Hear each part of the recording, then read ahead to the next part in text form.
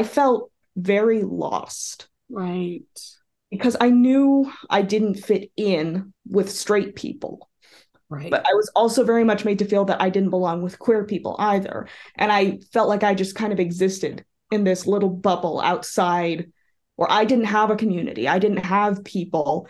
And I would just kind of sit there and feel very alone about that. I felt like if I went to any pride events, I'd get yelled at because I wasn't gay enough. And then if I tried to hang out with the straight people, I'd sit there and be like, but I'm not really like you. Not as horny as all of you Yeah, people. I'm a much more reasonable person. Good Lord. I have So dignity, please.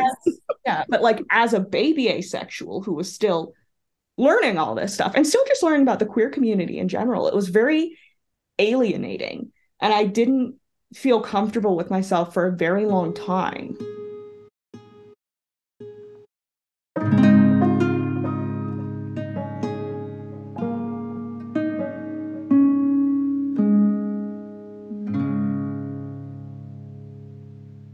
This is Single and Probably Asexual with Kendra K. And we are doing a podcast recording via Zoom.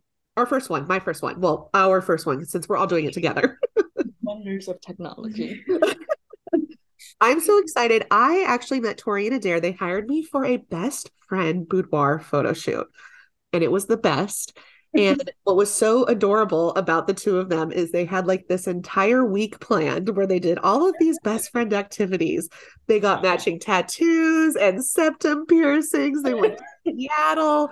They got a boudoir session done by me. It was just, I loved it. So you guys are just adorable, and I love your cute friendship. And yeah, I'm excited to talk to you both about asexuality because I remember that day when you both were getting your hair and makeup done before the session. I think it was Adair, you just kind of like mentioned, you were like, oh yeah, we're both asexual. And I was just like, what? That's awesome. Yeah. And then yeah. So since then, and then I mentioned like, I was like, because that was forever ago. It wasn't like forever ago, but I was like, oh, I'm thinking about doing a podcast. Well, Anyways, we both saw you post on Instagram, Yeah, and we're just like, oh my gosh.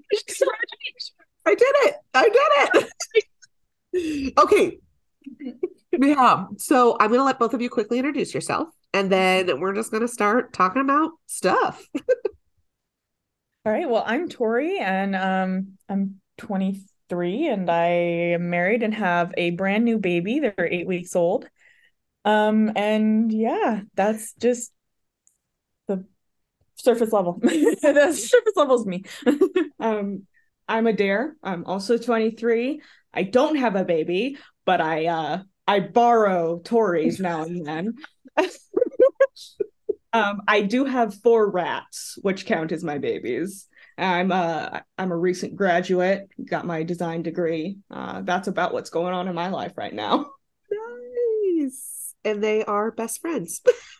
Yes, yeah. Since 8th grade. Yeah, we met in 8th grade health class. I love it. Tori gave me goldfish and cemented the fact that she'd have this little weirdo following her around all the time. And then you had me at goldfish. It was from true love, true platonic love from there on out. Oh, absolutely.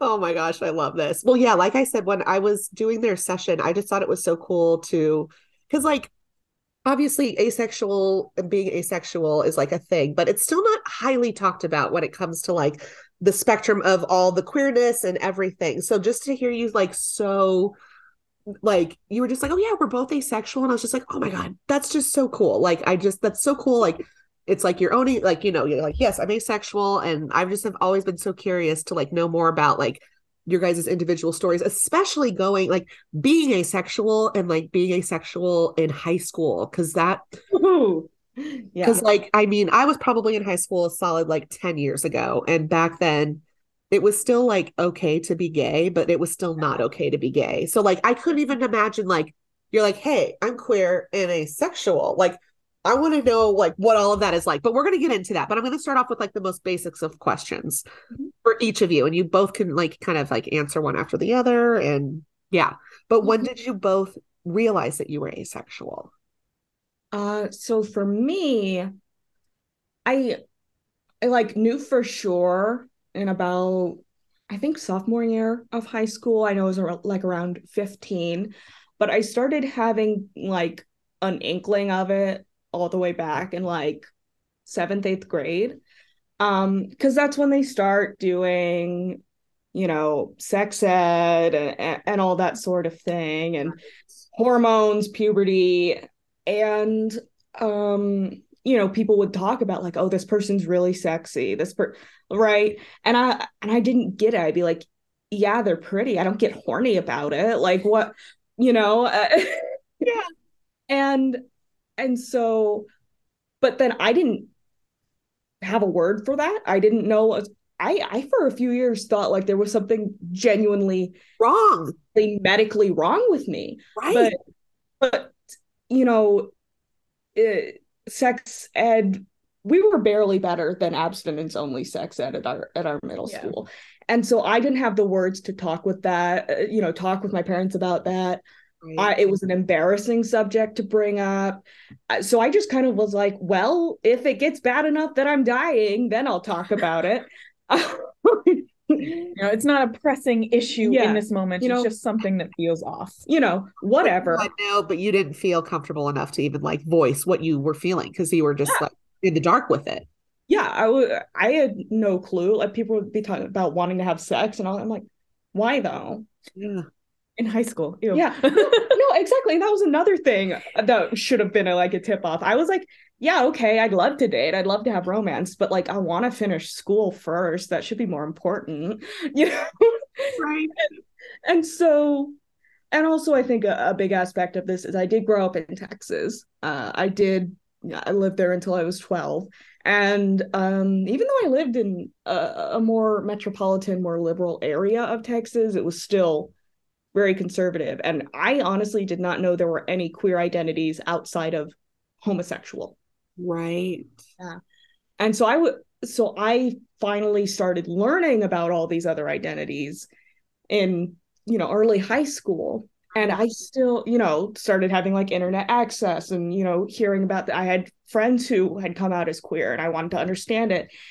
And finally, I found the term asexual and I looked it up and I read it. I'm like, oh my God, that's me. I'm not sick.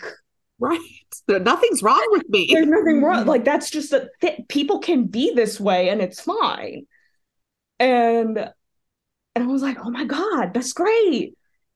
Thank goodness. I'm not I'm not dying. No. I'm not broken. I'm not I don't have some weird disease.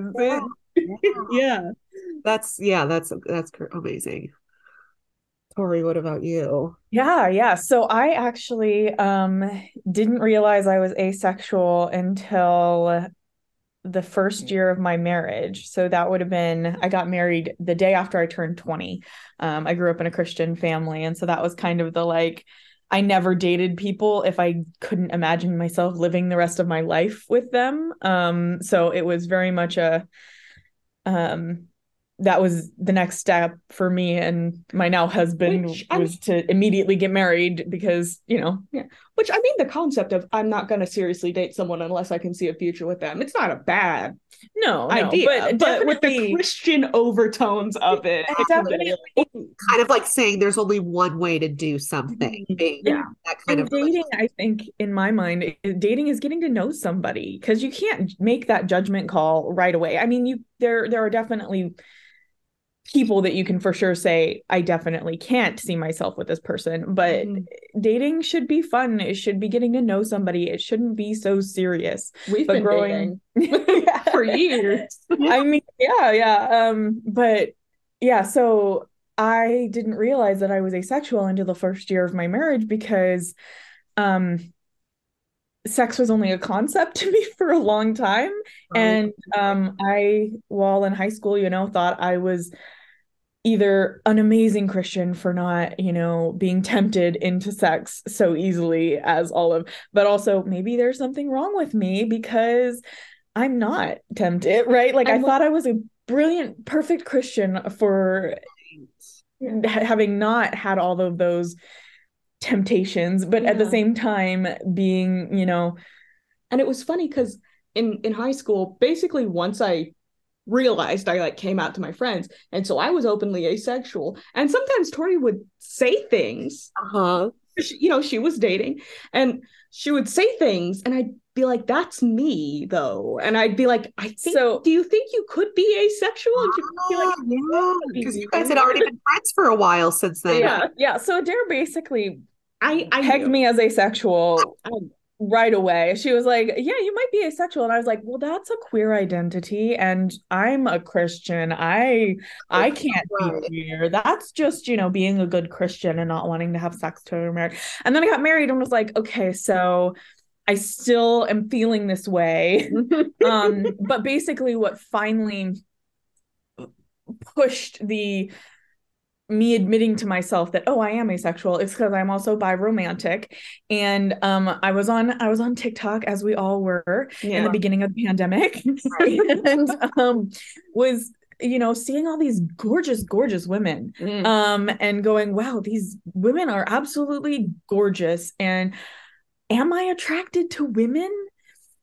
And then, but am I bi? Having those questions, and then thinking about like, well, sex with women also does not sound appealing. And then kind of thinking about it as like, wait, but sex with men also doesn't sound appealing. And finally, those two things clicked together, and I was like, oh, that's the answer. I'm asexual, biromantic. Yeah. Right. All of the pieces have fallen into place. We have the exact same identity too. Yes. Yeah. And so wait, I have a question. What is biromantic? Because you said it's not bisexual. Enlighten me. Oh my gosh. I love it. So there are different types of attraction, right? There's sexual, romantic, platonic, aesthetic. And so asexuality is an umbrella of lack of sexual attraction. Right. But I also have romantic attraction. So romantic attraction is going to be more so of, I want to date people. I want to be in relationship with someone. I want to potentially live with somebody. I want to create a life with somebody. The romance. So there's with either gender, because it's bi romantic. So there's also aromantic, which is not having romantic attraction as well. So not all asexuals are aromantic, and not all aromantics are asexual. Exactly. Yeah. So just how you have homosexual, bisexual, pansexual, asexual, you can have homoromantic, biromantic, panromantic, aromantic. Right. Wow. So it's just the different levels of attraction. Right. Yeah. That's amazing. I need to look into this more. Obviously, I mean, like I said, like I'm baby asexual compared to the two of you. So you just unlocked a memory for me when you were talking about when you realized you were bi. You just like unlocked this. At the same time when I was like questioning what the hell was wrong with me in 8th grade of like why I don't want to have sex with people, I was kind of, at one point I went like, maybe I'm bi, because like I felt the same way towards boys and girls, and I wasn't like, and I was like, am I bi? Like, and then was still asexual. And it was so funny because I was thinking about it and was like kind of worried about it, and then I went, well, why does it matter? I'm not going to date until I'm out of high school anyway. And then I just like shoved it to the back of your just mind. Like, it doesn't matter. And then I got to college. I'm like, now it matters. Well, like years and years, but years ago, bi people kind of would bring asexual people into their group because they have the same amount of attraction towards all people, right? It's zero attraction for asexuals, and more than that for bi people. More towards the beginning of the queer movement, before there was really an umbrella term for asexual, than the different types of asexual. They were just considered to be part of the bi community. And so there's very much solidarity there. Right. So there, everything was just kind of thrown under the bi umbrella. And then it was like, wait, no, pansexuality, asexuality, like it's not just like man, woman. It's like, I'm attracted to everybody, and it doesn't matter if they could appear to have no gender. Like, it doesn't, that's so cool. Yeah. I didn't know that though. That's so interesting. please continue throughout the rest of this podcast if you have any more like good tips, because like I said, I am a baby asexual, and one of my episodes I really want to dive into like the history of it and like how the term came along, what were people using to, classify or call people who are asexual before, all this stuff. So yeah, if you have any more like literal truth nuggets, drop them. Oh, I do know this has been kind of lost because I want to say maybe 5-6 years ago, there was kind of this movement, which I think very much kind of went in hand with the TERF movement of saying asexuals weren't really queer. Especially if you happen to be asexual and heteroromantic, you weren't queer. And in that, during all this, asexuality became kind of like this cringy thing, and like, it wasn't under any umbrella. It wasn't under being straight or queer. It was just kind of and so there was a lot of asexuals don't belong in the community unless they're also queer in this way or this way. So a lot of things that were like, there was asexual culture, but a lot of that just kind of got lost because people felt ashamed. People went back in the closet about being asexual because they were getting harassed about it. And it was a very online thing. Most people in real life, I mean, obviously these people who say these things on the internet exist in real life, but they're much louder on the internet than in real life. And in real life, the reasonable people, would win out. But online, it was a very big thing. And so I remember there was one thing to identify as asexual. People who are ace would wear a black ring, just a black band. Mm-hmm. And that would be like, oh, okay, that's my person. Those are my people.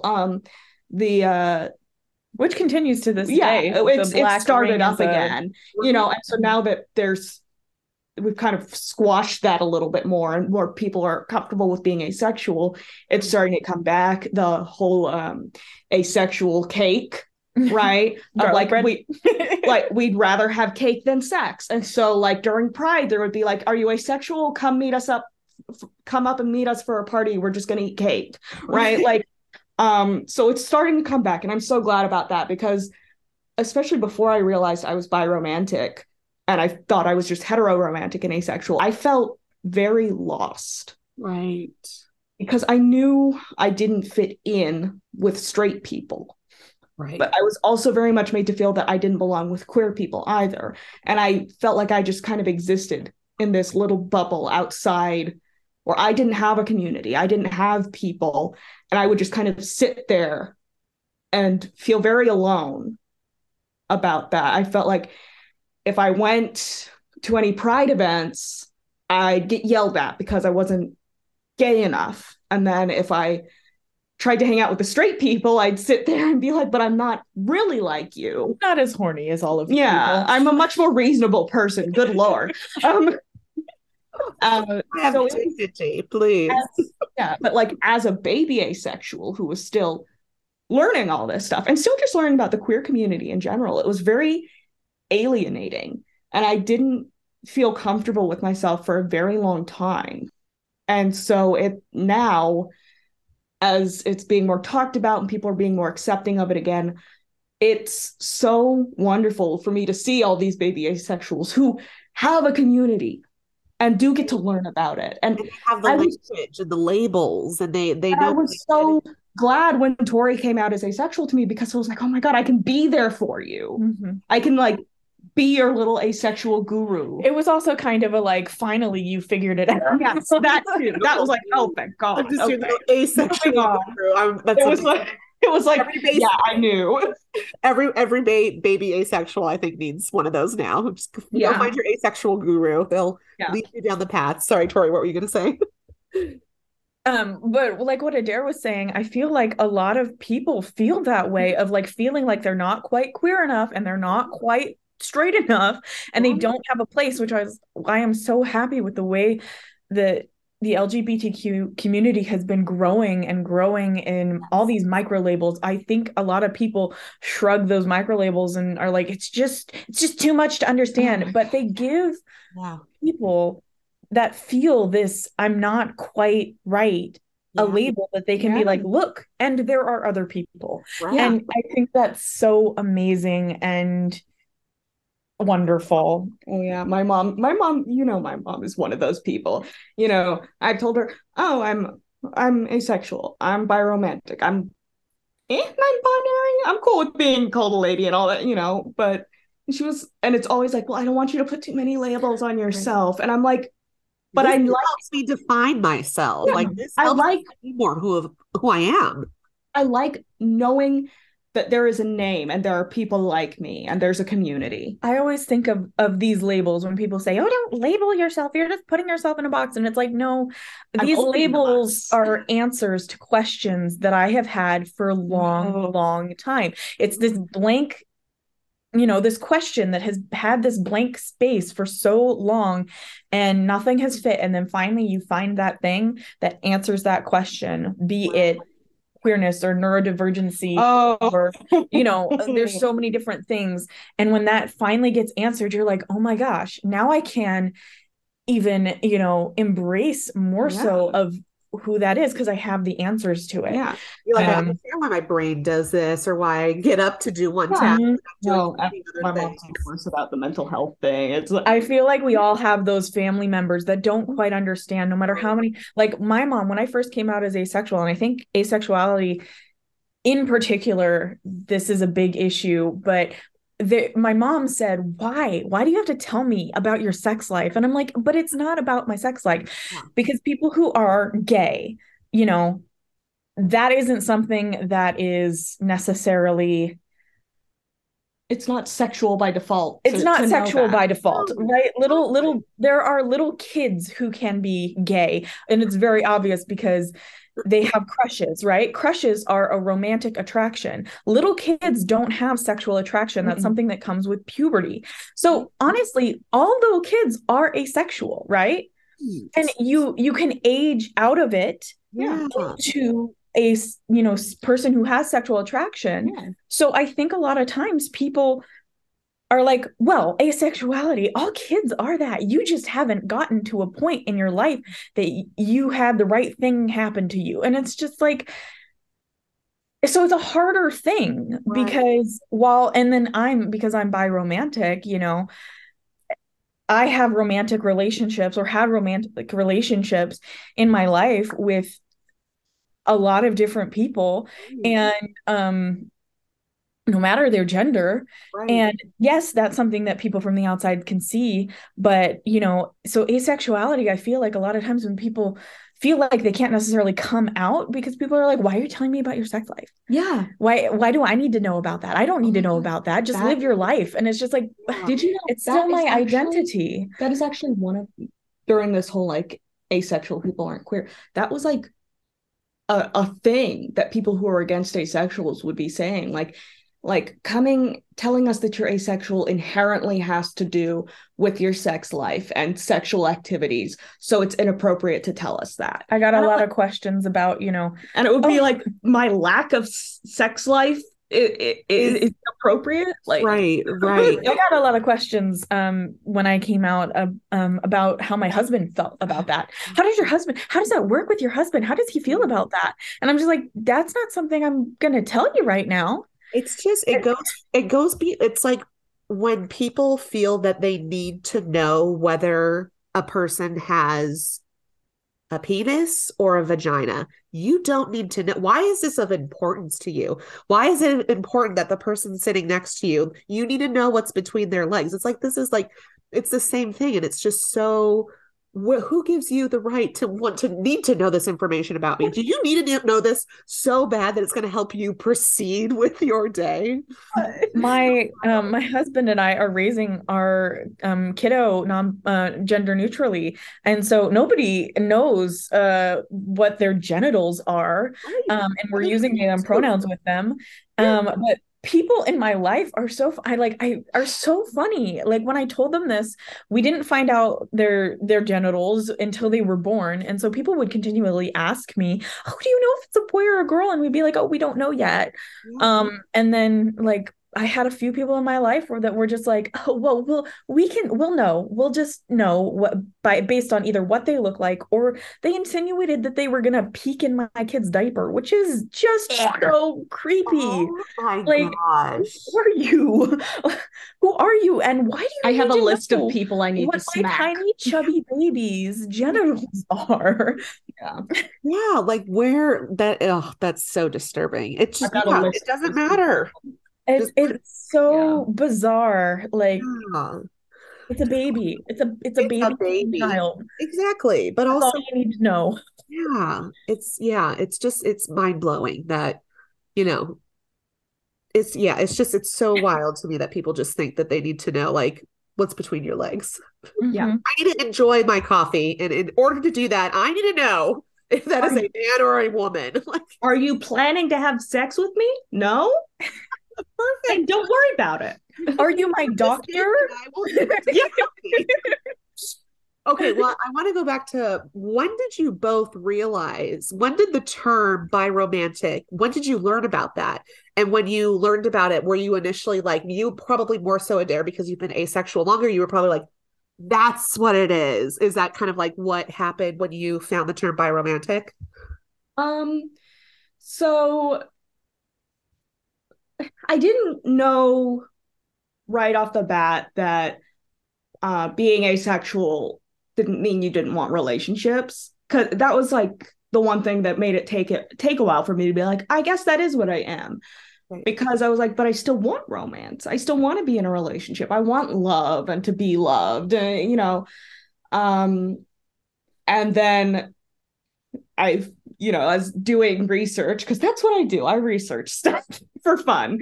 Um, people were like, "Oh, I'm asexual, but I'm homoromantic. I'm biromantic," and I was like, "Oh, so they're separate. You can want romance and still not be into sex. That's okay, cool." At the time, I had procrastinated realizing I was bi because I was like, well, I'm not going to date anyway, so like we'll just worry about that when I become interested in dating. It was a back burner item. Yeah, it was not so much College procrastination as like now's not the time. I want Let to that get slowly simmer in the back Yeah. here while I figure other things out. get it nice and flavorful. Put some spices in there. Let me figure out how to do taxes first, and then I'm going to work Yeah. on the Figure out what all those boxes mean. Yeah. And then when I know what those are, we can worry about this. I can't continue if I don't know what 519 means, but yeah. A 1090 what? What's the difference? They call it a 1040 EZ. This is not easy. The one without the EZ. That's the one you need. Yeah. And so for the time when I was like, well, we'll just say I'm asexual, heteroromantic, because I'm not dealing with that right now, whatever. and then kind of second year of college when had like settled in, I was like, boys, girls, non-binary people, They're both pretty. Everyone's really gorgeous, pretty. Everyone's really gorgeous. Oh no. And then I was like, oh, okay. Yeah. And then I didn't come out. I didn't come out for so basically the realization of, because I was breaking out of being that perfect Christian right in the beginning of my marriage. It kind of all fell apart in the best way. That I suddenly realized all these things about myself now that I was living with somebody I could have these conversations with. And so when I finally realized, it was definitely at the exact same time I realized I was ace, I realized I was biromantic. I couldn't have had one without the other. I needed to discover them at the same time. And I sent Adair a message and was like, oh my gosh, Adair, I'm asexual biromantic. And she goes, I'm also biromantic. Yeah. And I was like, no way. No, so funny. I think you'd figured it out, but you hadn't really told anybody. So it was the first day of Pride Month 2020. I just the timing was fantastic. Fantastic. No, basically, I hadn't come out as bi because kind of because of you, Tori, because at the time you were still a very good little Christian. I was a good little Christian girl for a very long time. And it was sort of bisexual best friend. Yeah. And it was sort of okay, Tori accepts the asexual thing because, well, you're just not going to have sex till marriage then. That's fine in Christianity, whatever. But I was very, and, but the impression it had always been was very much hate the sin, love the sinner sort of thing. And which I lived by for many years, and I'm not proud of that, but it was my upbringing. Yeah, and so I'm proud that I've grown past it. And we were so close, and I love you so much, and I did not want to damage that friendship in any way, because regardless of that, we've been attached at the hip since we were 13. And we, I was afraid of that. And I never came out to anyone else before Tori, because if I can't tell Tori, right, how could I tell anyone else? How could I tell? Exactly. And so as time went on, especially kind of leading up to COVID and quarantine, I was like starting to get the feeling that like something's shifted, and Tori's mind has changed a little on some things, but I'm still gonna hold on. And then that morning, Tori came out, and I was like, oh my God, thank goodness. Like, oh, okay. By the way. But I was just like, oh, huge relief off of my shoulders. And then immediately I came out to everyone else. I'm like, Tori has to be the first to know, but now let me go. That. Well, this is perfect. This leads me into my next question. So, and I know, Tori, you're like newly asexual, biromantic, but what has it been like to just have each other and be like, literally, you're both the same. You're both asexual, you're both biromantic. So it's like, you not only understand the asexuality part, but you also understand that other part where it was like, no, I still want relationships. Like, Tori, you are married and you have a baby. Like, you still want these things in life. So what has it been like to just have each other through life?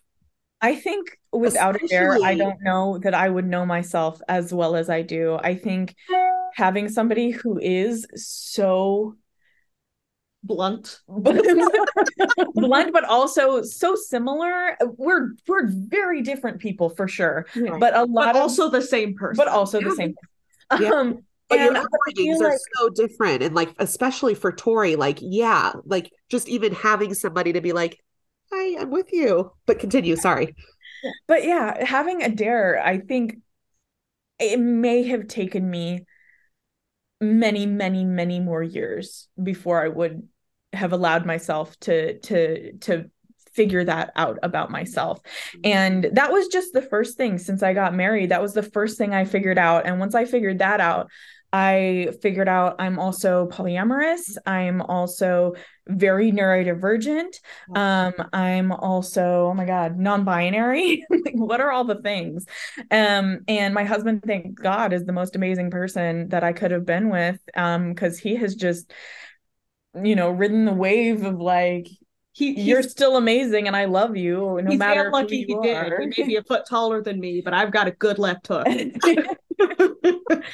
And I mean, yeah, since middle school, honestly, we knew that we were going to be in each other's lives forever, Adair and I. Yeah. And we went to homecoming together. Freshman year of high school. We went to homecoming together, not just because we didn't have boyfriends to go with. Like Tori asked me to go to homecoming with them.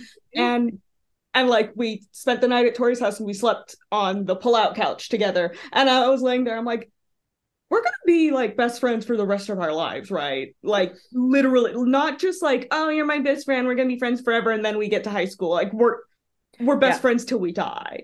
Like literally, if we move to a different country, we're following the other person. Yeah. But I think without Adair, I wouldn't have been able to acknowledge these things within myself. And even being married, it was hard to question that because I was like, I'm already married.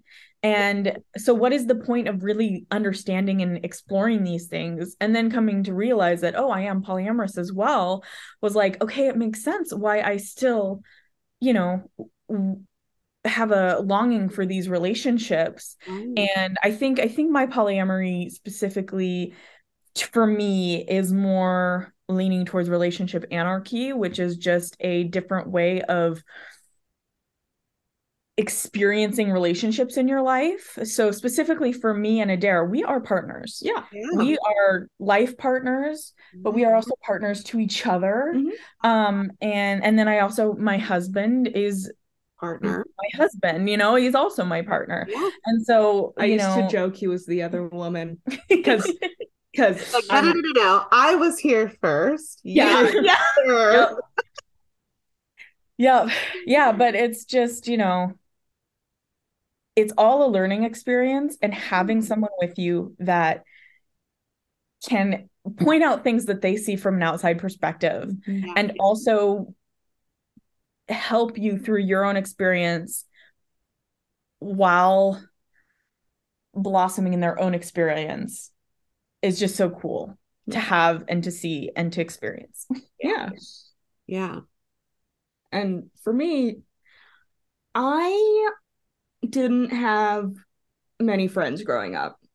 I was like a very liberal kid with very liberal parents growing up in Texas. I was very neurodivergent but undiagnosed, and so I had like a few friends, but it was not an unconditional friendship.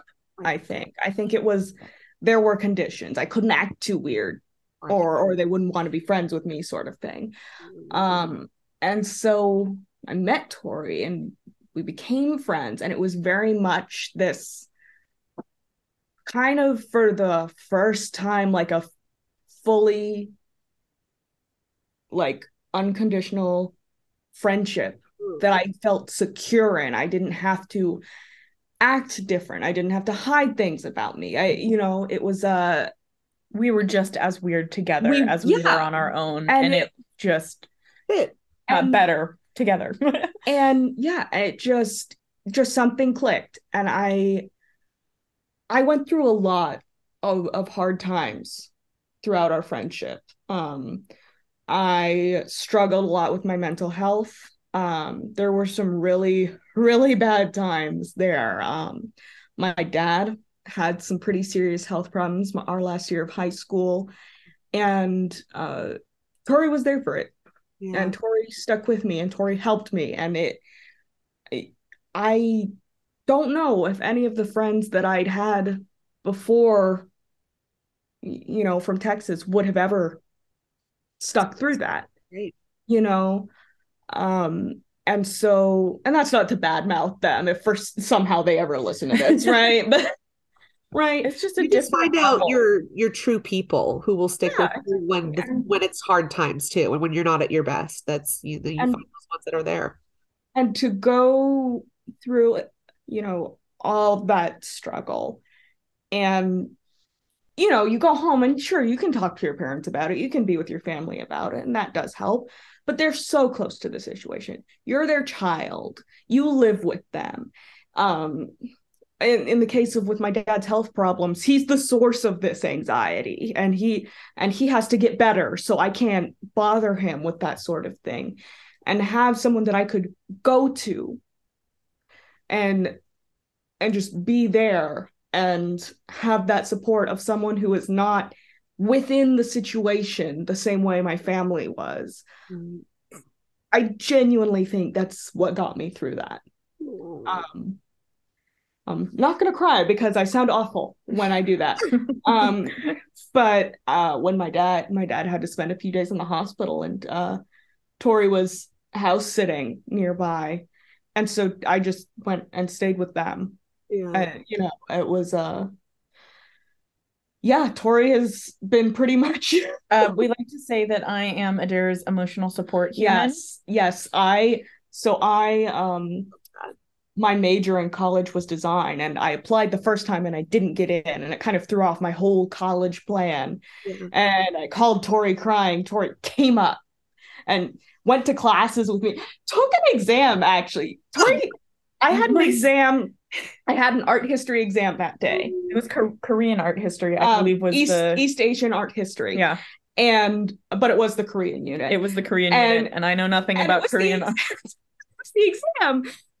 I did get 36%. Yes. No, so basically, they passed out the test, and Tori's like, well, let's just see how I do. And And it was so funny because then we got the test results back, and Tori, because you got to put in like your student ID number and all this, and Tori just kept writing, not a student, not a student, not ID number 0000. And so like a week later, after these had all been graded, my professor comes up and is like, so I had something happen with this test that has never happened before in my life. Yep. We had someone who is not a student here.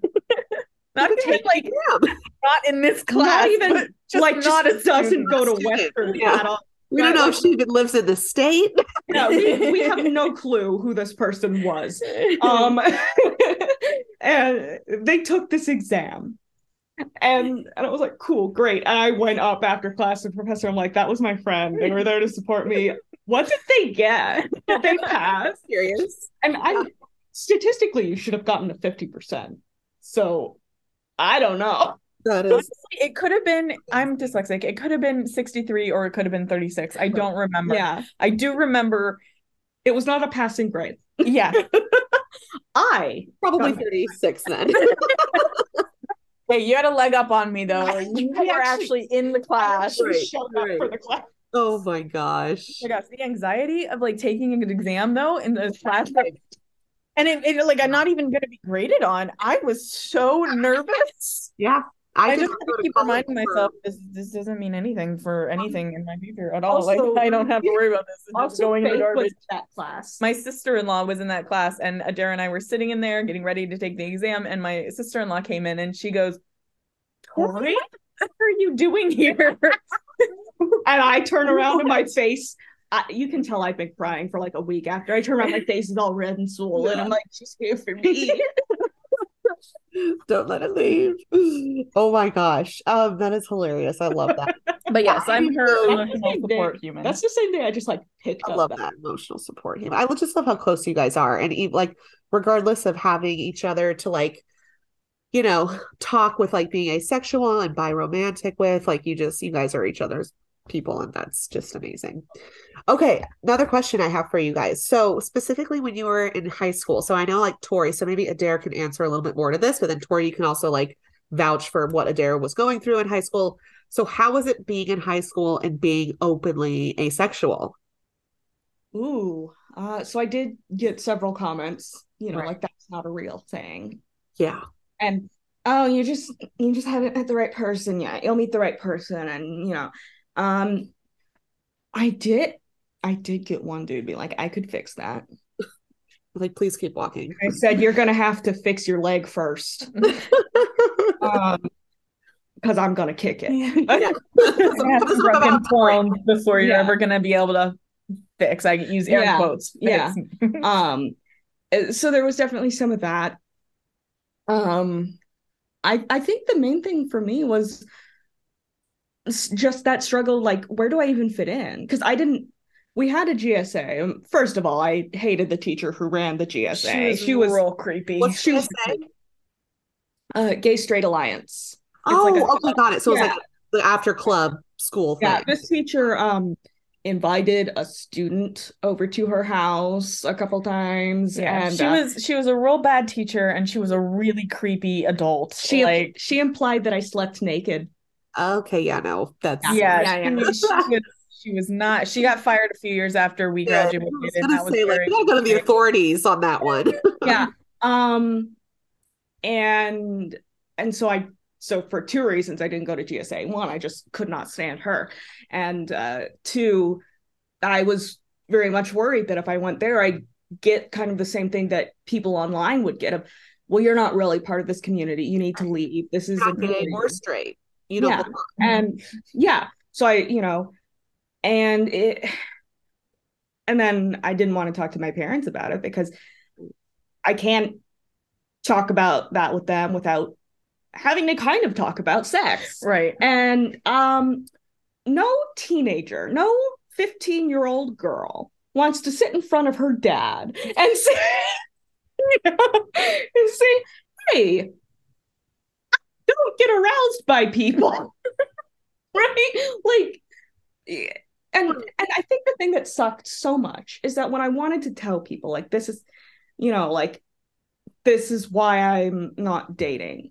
And really, that was why I never dated, aside from the fact that I was kind of weird and generally people weren't attracted to me.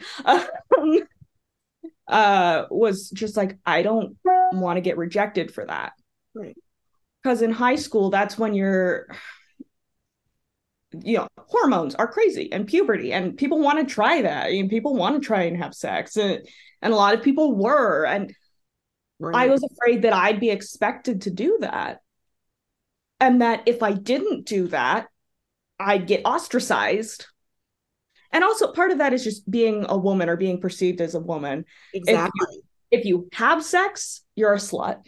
Right. And you get ostracized for that. And if you don't have sex, then you're a prude and you get ostracized for that. And there's like no in between because of and there's no in between.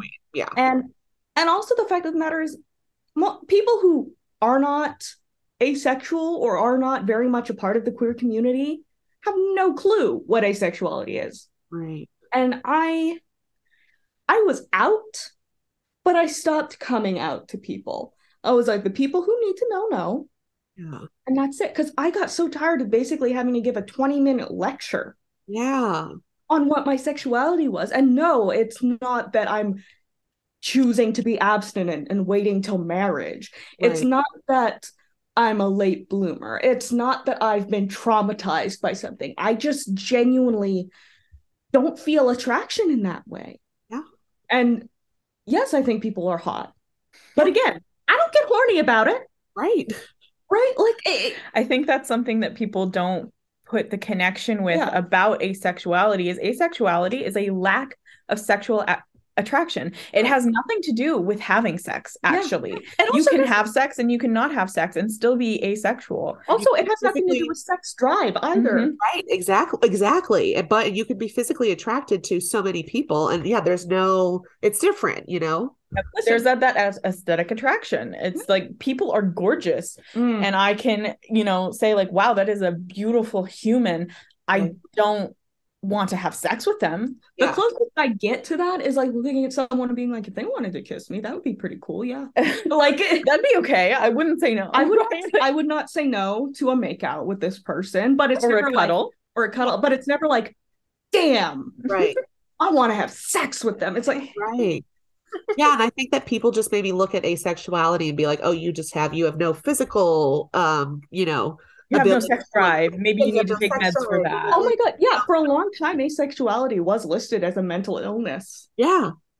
That's just wild to me. But I think people think it's like, it's just one extreme. Like, you're just so far over here. You don't find people attractive. You don't find doing something that is pleasurable for people to do. Like, you don't like, it's not that extreme. Like, and like you said, like now there's other like umbrellas and like you can identify as being biromantic and it just makes more sense. But I think, people think of asexuality and they're like, what is that? And you have to give a 20-minute lecture. Exactly. And that's why, honestly, when I tell people I'm queer, I just start out by telling them that I'm bisexual. Oh, yeah. Okay. Perfect. I just tell them that I'm bisexual. If you're not ready to have that 20-minute lecture, it's just easier to say, I'm bisexual. Yeah. You don't have to do that every day. You shouldn't be able to do it. But especially now, Adair, doing this for so long, you're like, I'm going to say this because then I can skip this and I can go on my day without having to be the teacher to. But here's the thing. Even if people are biphobic or they don't think it's real, they know what it means. Right. So I can say, I'm bisexual and leave it at that. Right. And then if we get closer and that becomes a thing, it can be like, well, I'm actually this. Yeah, yeah. And so the lady at the grocery store, ma'am, I'm bi. Thank you. Yeah. I'm gonna go on with my day. Yeah, it's just so much easier to go about it that way because that's why things like this podcast are so amazing because the more we get to talk about asexuality and the many different facets of it, because it is a huge umbrella. I mean, the sex neutral, sex positive, and sex averse, like those sex are favorable. Sex favorable. And sex, there's sex averse and sex repulsed. There's like those are just a couple subsets of asexuality. Demisexuality, gray asexuality.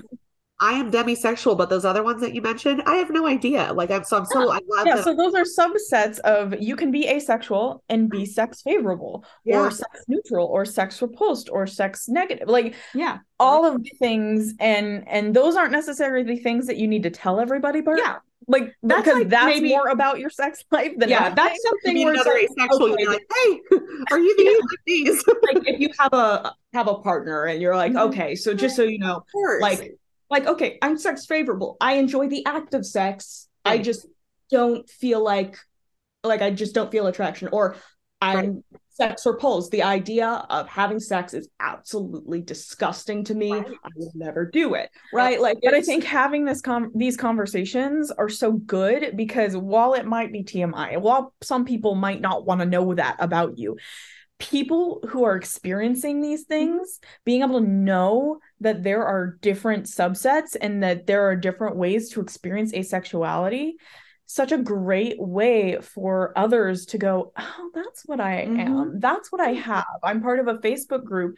It's an asexual like memes and support. So you get a little hilarity and also get to, really help some people.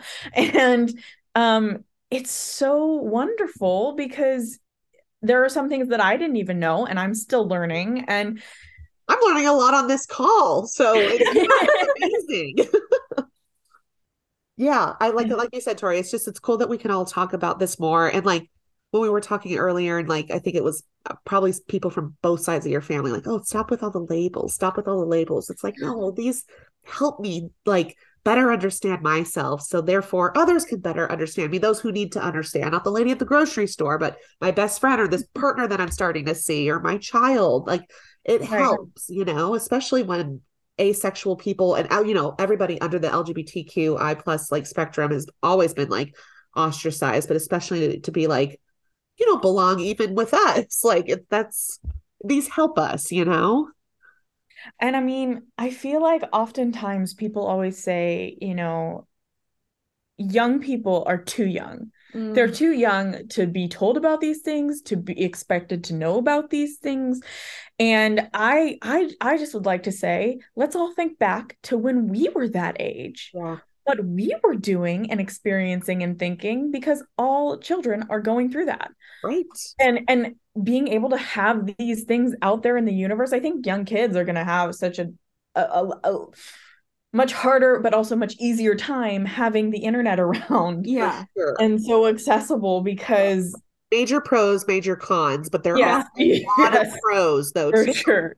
Yeah. But in this sense, I feel like it's going to be a lot easier because, if I had heard this kind of podcast when I was younger, Oh, I would have been absolutely. like, holy crap, look at that. That's me. Yeah. Like, Fine, this is normal. I'm normal. Like everyone's Yeah. normal in their own It's body. about normalizing those things. That's Exactly. it, because it is normal. It And is this has normal. existed, these things have existed for all of humanity. Right. And the people who say that like any sort of queer identity is unnatural. A mental illness. First off, homosexuality alone occurs throughout the animal kingdom. Actually, bats display the highest rates of homosexuality in any mammal. There is a species of primates called bonobos, Oh my God. and they're bisexual, like almost by default. Like sex and sexual favors is basically currency within their, like, yeah, oh, you helped me with this, so okay, right? Like it's like this is something that just happens. It's not Natural. It's like part of it's nature. natural. Yeah. And also, eating your young in the wild is natural. So yeah, why are we saying that things are unnatural? yeah, Because Right. natural doesn't mean natural good doesn't and mean anything. yeah. Yeah, exactly. True. Like throw that out the window because let me tell you some things that are actually natural in some other envierments Have with you some other seen deep species. sea creatures? Do you think that natural has anything like any merit? No, it doesn't. Yeah. Yeah, I think, yeah. And thank you so much just for saying those things. I mean, and like I'm sitting here with way less knowledge than like the two of you have. And I'm like, and like part of me feels like insecure about that in a way. It's like, oh, well, who gives me the right to like do this podcast? But it's like, this is why, because I get to talk to more people and like, wow, I just found out what biromantic means today. And I'm going to do a lot more Googling this evening because I'm very excited to learn more about this. But it's just, we'll make you a little fun facts binder. Okay. yes, please. I'll come visit you. I'm like 20 minutes away. Binder. No. No, but yeah, it's so great that we could just have a space to talk about it. And with the years of experience that you both have had and like being asexual first for like, yourself, or excuse me, Adair, and then being like, oh my God, it's almost 10 years now that I've been. Wow. No. Oh no. Oh, I just started a crisis. Oh no. Oh God. Oh. Okay. Yeah. Wow. I'm excited to do some Googling tonight because I'm just so pumped. But Tori, I have another question for you because I love that. I mean, I've met your husband. He's amazing. We did maternity photos and they're so cute.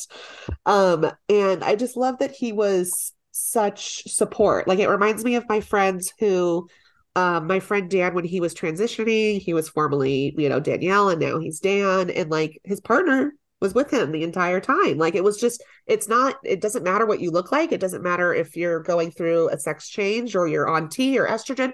I will love you for you. And I think that's so beautiful that you have that in Dustin. But how has it been? Because I mean, you've talked about it a little bit briefly, but how identifying as asexual, being in a marriage, it's just probably further, like you said, it's helped you just understand yourself more. But you've obviously gotten like critiques from Christian family members, which, obviously you're going to. Adairs. My hit list. And I do mean like just like a literal hit. I'm not gonna kill anyone. Yeah, I just want to punch you. That's a good backhand. Backhand punch, whatever it is. That's what I mean. But how has it been like just being asexual and being married? Yeah. So I mean, going in, and this is going to be more specifically about my experience. But I think a lot of luck was involved. Honestly, I got so lucky. But going into my marriage, I definitely, and this is going to go a little into explaining how I was through high school, being asexual, but not knowing it.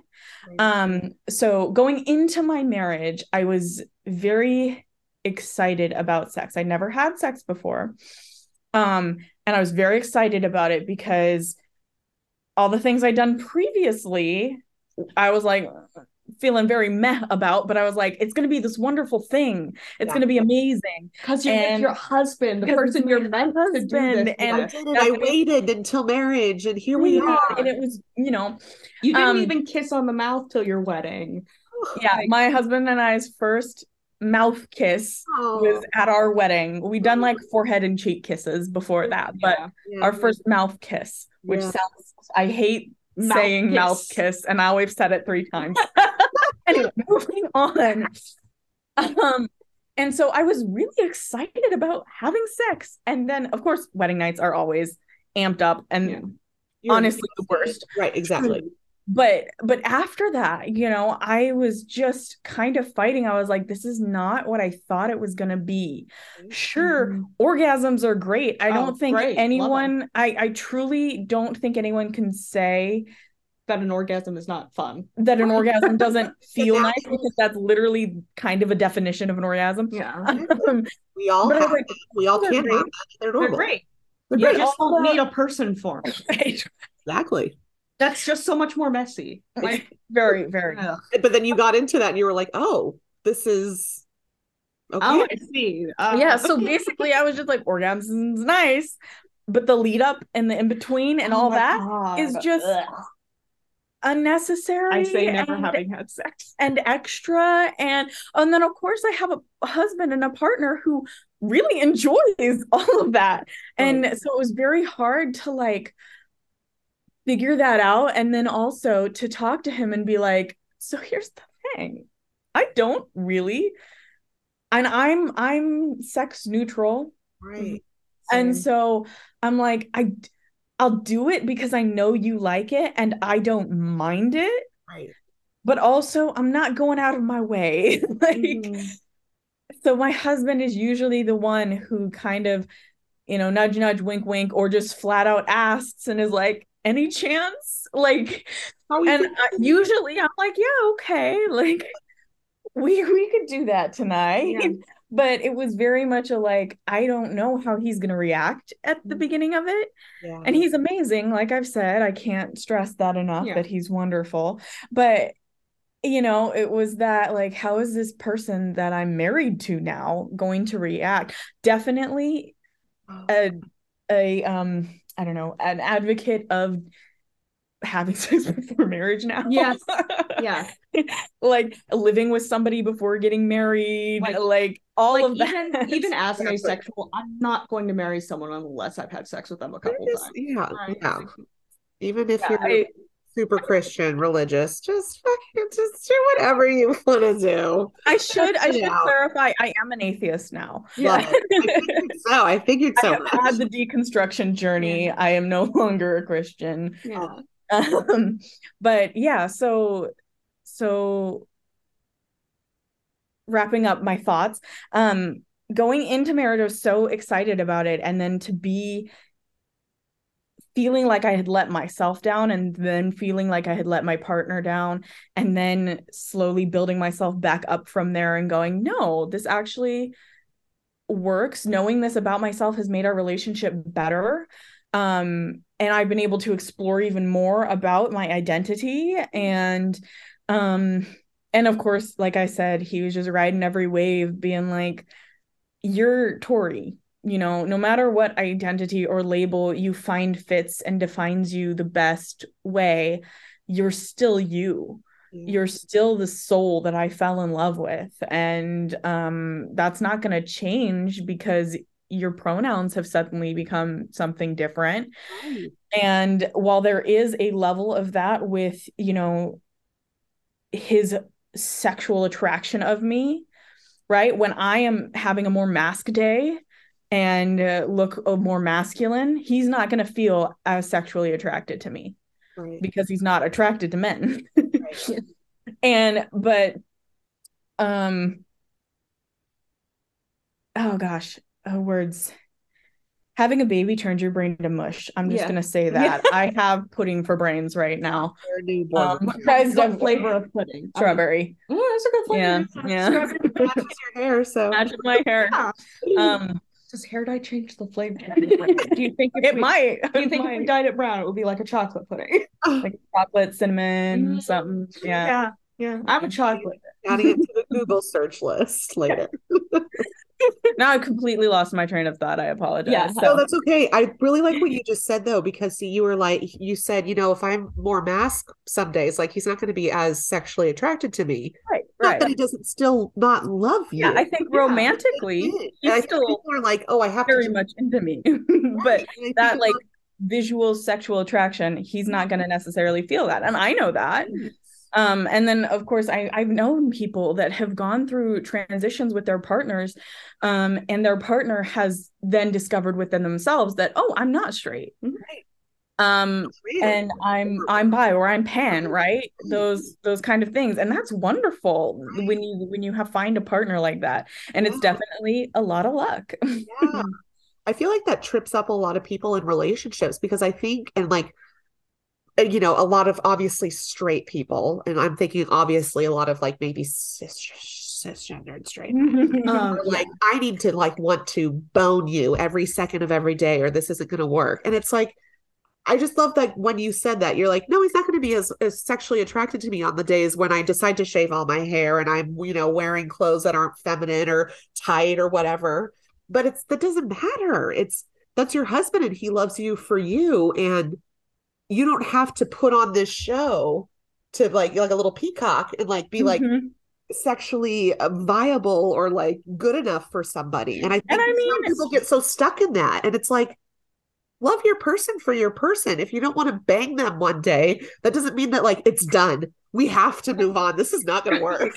Right. And I think attraction fluctuates constantly. And through as you age, I feel like that's a lot of time married couples get, to their 20th, 30th year, and they're like, the attraction isn't there anymore. And I'm like, no, it's you're 60 soon. But also, have you considered it's menopause? It's not like he could do anything about it at his age either. So just like maybe have a nice time at the zoo. But also attraction fluctuates. That's like that, the year after marriage, everyone always tells you you're going to hate them or something. And it's just like, no, you gotta maybe see a therapist about that. Everyone should be in therapy, yes, and every couple should be in a couple's therapy place. I think that's such an interesting thing because, I feel like, and that goes back to being like asexual and feeling so alone in this world that only heightens sexuality. Like, oh, I have to be sexually aroused to this person in order to be in a committed relationship, in order to have a long-term thing. Like, we live in such a hypersexualized society. It's there was a study done, which I love bringing this up because I'm a doula and I work with clients, in their most vulnerable state, and they're always like, don't look at me when I'm pushing a baby out. And it's like, no, we're in a hypersexualized society. Yeah. There are societies in this world where the women don't wear bras and don't wear tops. Oh, and I've heard people go like, how do they get anything done? Won't the men always be aroused? And it's like, no, because that state of arousal goes away almost immediately once it becomes a norm. A normal thing. And like giving birth, this is natural. Like, don't be self-conscious. It's natural. That reminds me of, I can't remember if it's like Finland or Norway, but it's one of those Nordic countries.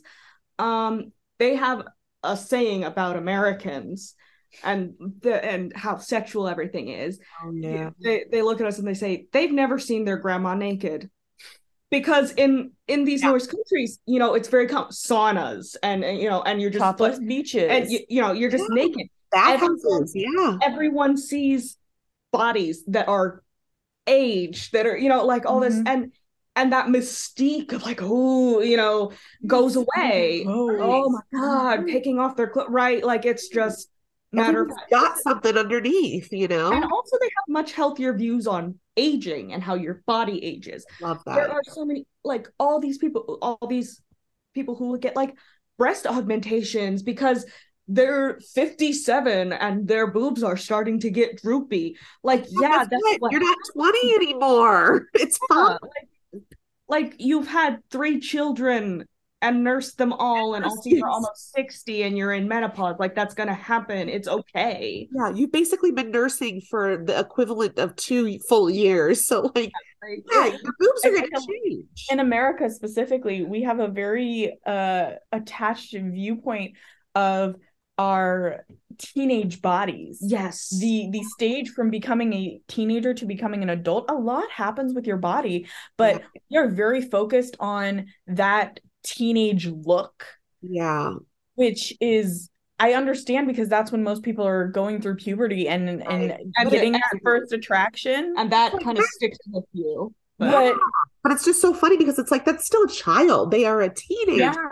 And like looking back at old pictures of myself, it's like, I wish I looked. No, I don't. I don't wish I looked like that anymore, because I was a child. Yeah. I was a prepubescent, right? Flat chested, flat tummied. I mean, not flat. I was never flat tummied. I always had a little muffin top. It's very cute. I like your best. Yeah. Very pretty. Yeah. I hate the sexualization of like kids and teenagers. And it's like, are we forgetting that these are still children? Like, you go shopping for clothes and you go to the little boys section, quote unquote, and like it's totally reasonable stuff, and then you go to the little girls section and like 10-year-old sizes, booty shorts, crop tops. Yeah. Listen, but also, if we weren't sexualizing everything constantly, booty shorts and crop tops, I feel like they're comfy. Should be okay, comfy clothes. Right, you're right. See, there was me going like, sexualizing it, because when I think of booty shorts and crop tops, I'm thinking of like a woman with like her ass hanging out, and she's like in a music video, and like she's being sexualized. But no, you're right. Like, it's just, but we got to the stage of thinking that. Babies. even babies. Oh This my is one of God. the things, this is a pet peeve of mine. I don't love baby clothes with words on them. There are very few that I have. Usually they're just like the ones that I have say like love or cutie pie, Yeah. just little things. And most of those I still don't You love. had like a little But dinosaur one that said "rar." yeah, little Yeah. dinosaur, the ones, rawr. That's cute. But also raising my kid gender neutrally has been great because I don't get any of the little boy or little girl onesies that are so disgusting. Right. Like little onesies that said something like mom just wanted a back rub. Yeah. Or I hate my thighs. I hate little girl onesies that say I hate my thighs, or little boy onesies that are talking about their mom's boobs, drinking milk, like dad'll have a beer, I'll have a boob or something. Like Yeah, they're or there's just so sexualization on children's clothing, Yeah. baby clothing. No, and like, oh my, oh, this Gosh. would bug me. So my little sister was in daycare for infancy because both my parents Yeah. worked at that time. And so we'd go to the infant room at the daycare and drop her off. And, they're little boys, little girls. And if a little boy was like, even like looking at one of the little girls, Yeah. and they're babies, right? They can see. They can see like 2 feet in front of them at this point. They'd be like, "Oh, he's a little ladies' man," or like, "She's gonna be a heartbreaker. You're gonna have to Right. beat the boys Yeah. up with a stick." And I'm like, and even then, I was like, yeah, or dad's gonna have to lock her up till she's 16. Yeah. Or you're gonna have to watch her when she gets older. She's Yeah. gonna, yeah. It's so gross. That's one of the reasons that we're raising when we're non-binary. And Yeah. I don't like saying that. We're raising them gender neutrally. Neutral. Non-binary is an identity, which I don't want to force put on on them. them. They can't make that yet, but They can't make the decision. yeah. But so we're raising them gender neutrally. And that's one of the reasons is because I was like, then people can't be creepy about it. Yeah. Exactly. Then they can't. Yeah, They just have to sit and wallow in their confused, uneducated inability to grow. Yeah. educated and just Not being educated is not a flaw. It Yeah. is no. a flaw. Yeah. But if you're uneducated and not willing to learn, then there's the problem. Yeah, I was trying I'd like to clarify that. Yeah, for sure. Ignorant is what I was trying to think of. People, Yes. Yeah. Willful ignorance. willful ignorancy. It's just, yeah. And I had never thought about like babies' clothing like that. Like that is just Disgusting. yeah. Well, Mhm. it's really interesting. I think the only thing we ever got my little sister that had words on it was like a bib that I picked out, and it was like 2 little zebras, and it said, "I love my big sister," and that's like the only thing. Yeah, Yeah. like, And that's adorable. yeah. I don't think she loves me as much as she did when she was a baby, but Oh my God. teenagers. Guys, this has been so much fun. I want to close off and ask you both to give like a little general statement, not like a statement, but like if you were to give baby asexuals an advice or people actually like better than this, like if you were to give people who are asexual advice, like so someone like me who needs to like explore more of like, am I, like biromantic or am I sex neutral and like all these things, like what advice or like what do you want to like what would you say to people who are trying to further understand where they fall in this big giant ambiguous umbrella? You don't need answers right away, and answers can change. That's I think the big one is kind of this sense of what I struggled with so much was this sense of like, I need to know exactly what I am, and I need to know now because I hate not having control. I hate not having all the knowledge. And I think that's what made my journey more difficult, in all honesty. To just accept, okay, I don't have the answer to that right now. That's okay. And that's okay. I will find out. When you are ready and when you're like, okay, this is something I have actually been struggling with. I'm now ready to go down this path further. I love that. And if you decide to experiment with something and it turns out and you're not this thing, even though you've spent years saying you are, that's fine. There's nothing wrong. You have simply learned new information about yourself and have now, changed. There's, I have infinitely more respect for straight people who have questioned their sexuality, who have questioned their gender identity, and have experimented with it, and then said, no, I think I'm just straight, actually, than straight people who just don't care about that. Like, it's okay. It's okay to question. It's okay to explore, do research, question things, learn things. Because at the end of the day, finding out you were wrong isn't bad. Right. You still have that answer. You still have your answer. And all that's happened is you've learned more about you. Exactly. You don't have to be on this one trajectory of life that you think you have to be on. You might be, when you turn 40, you're like, hey, this is also something new about me. I love what you said there. Like, you're always changing. It will always change. Yeah. You're never going to be the same person. I'm not the same person I was a month ago. Yeah. And you can't expect yourself to remain the same. We are beings that are constantly in motion, constantly changing, growing. There is no definite singular answer. Right.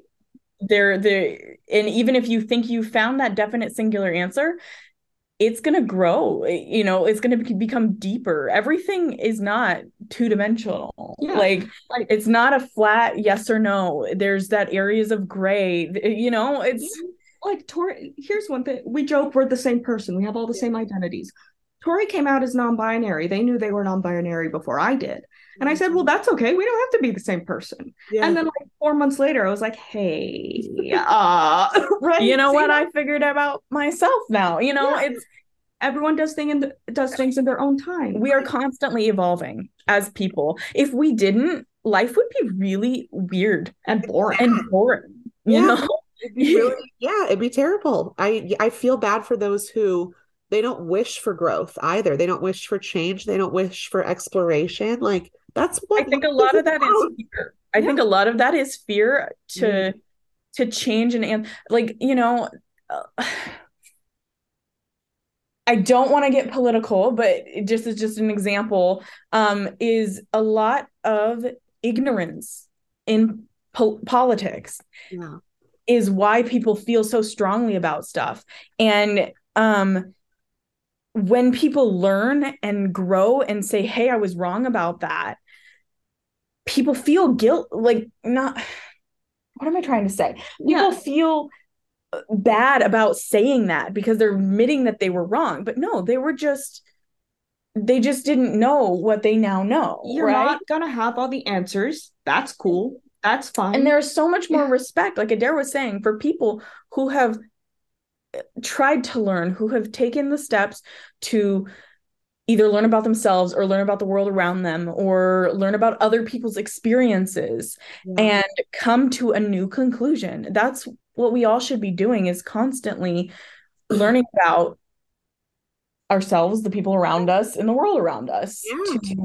Do your research, do some experiments, and just be okay with the answers you get. Exactly. And be okay to change how you feel about something and your opinion about things if you do. Like everything is fluid and everything is completely insignificant in the vastness of the universe. So don't worry about it too much and just have a good time while you're here. Exactly. Enjoy your life. Drop what you think you know to explore new things. And and also, like, I feel like a lot of people are like, they have that sense of pride, which is like they won't explore because they're like, no, I'm straight. I'm right. Specifically, I know that I'm straight. There's no way I couldn't be. And then, like me, who grew up thinking I was straight, and then all of a sudden went, wait a minute, this explains so much. Like, I definitely thought I was straight for all these years, and all of a sudden, look at me now. I will say, my dad never experimented. My dad is like the singular most heterosexual man I have ever met. But also like 50% of his cousins, and also one of the his aunt, they were like all gay. So I feel like if he grew up around that, maybe he didn't need to experiment and he was just like, okay, cool, I don't want that. And hey, your dad's pretty old. My dad's pretty damn old. Know about. Yeah. Like, it's hard to with the generations, the differences wasn't relevant ever. Yeah. I didn't know that his aunt was gay until earlier this year. Like, he's been telling me stories about her since I was 3, and then like he just casually in conversation mentions, oh yeah, and this aunt was a lesbian and had a partner that was also my aunt that I've never spoken about. And I'm just like, why are you dropping this lore now? What the hell? Like family lore. The family lore. I'm sitting here like, oh, is this like, are you sending me on a quest now? Is that what, like, am I about to go on a journey and this is why you revealed to me? Oh my God. Dads are like that. They'll just tell you the most for sure information. Yeah. And it's a generational thing too. But yeah, I love your guys' advice. Just, keep going at life, have fun with it, and you will continuously learn along the way. I want to clarify because I just played off of what Adair said, but I have some specifics. And they're in the jumble of spaghetti that is my brain. We've changed from pudding to spaghetti. It is more solid though. That's an improvement. Now it's a tangle of thoughts that aren't quite connecting. Right. You can come out as many times as you need to. That is the first part, is you can come out as many times as you need to. And I know some people are like, it's so confusing. Everybody is constantly changing how they identify. And honestly, just go with it. Just go with the flow of what other people need to experience in their life. They're a non-binary lesbian. Yeah. You don't have to question that. That's how they identify. They're a trans-masc lesbian. They're a trans-masc lesbian. Like, that much to you, you will... you will call them by their correct pronouns and all this stuff, just if you are close enough with this person that they're willing to share an explanation of how they feel with you, that is wonderful and awesome, and you should appreciate that. Mm-hmm. Like, that you are close enough with this person. But in all reality, we're going to come across so many people that have all these different labels, and you're that may not understand all of us. Yeah, they might not make sense to you. And so that's the second part. First part is you can come out as many times as you need to. We're all fluid, right? We change, we evolve. The second part is use the labels that you feel comfortable with, that mean what they mean to you. Don't worry about what people are going to understand and what, if something doesn't quite make sense in the scheme of what people usually know about those labels. Right. Use the labels that you are comfortable with, and vice versa. Accept other people's labels, even if they don't quite make sense to you. Yeah. And Google is free. Yeah. It is an evil corporation, but it's free. But it's free, and it has a lot of answers out there for you. So if you aren't quite sure about something, Google it. And you're gonna say something disrespectful to someone, stop and just go Google it. That'll give you an answer. Yeah. Also, as much as I hate a lot of the communities on Reddit, you will find a forum for anything on Reddit. There are so many. There's a forum on rats. I'm on there all the time. Just look at cute pictures. There's probably a specific asexual biromantic. There are. Yeah. There are. There's multiple. Yeah. And you could probably even narrow that down more. And the people in them, as long as you are respectful, are going to be more than happy to answer any questions you have, whether you're trying to learn something about yourself or trying to understand someone there's this idea, I think, that 1, you need to have the answers to everything, but 2, you need to figure it out all on your own. Right. Which isn't true. There's always going to be someone there who can give you answers. Exactly. And you just have to reach out. You just have to reach out. And if you're not getting that from your friends or your family, know that that's okay. And sometimes that happens, but there's other people out there. There's strangers on the internet that will probably give you more clarity and information and make you feel more secure about yourself, just having the space to talk about something similar. Yeah. You guys are amazing. Thank you so much. Thank you so much for inviting us to do this. Yeah. This is so cool. You both. Like this was such a good episode, and I'm further inspired myself to just look into everything more and get more definitions locked down in my head. I just, it's know everything now.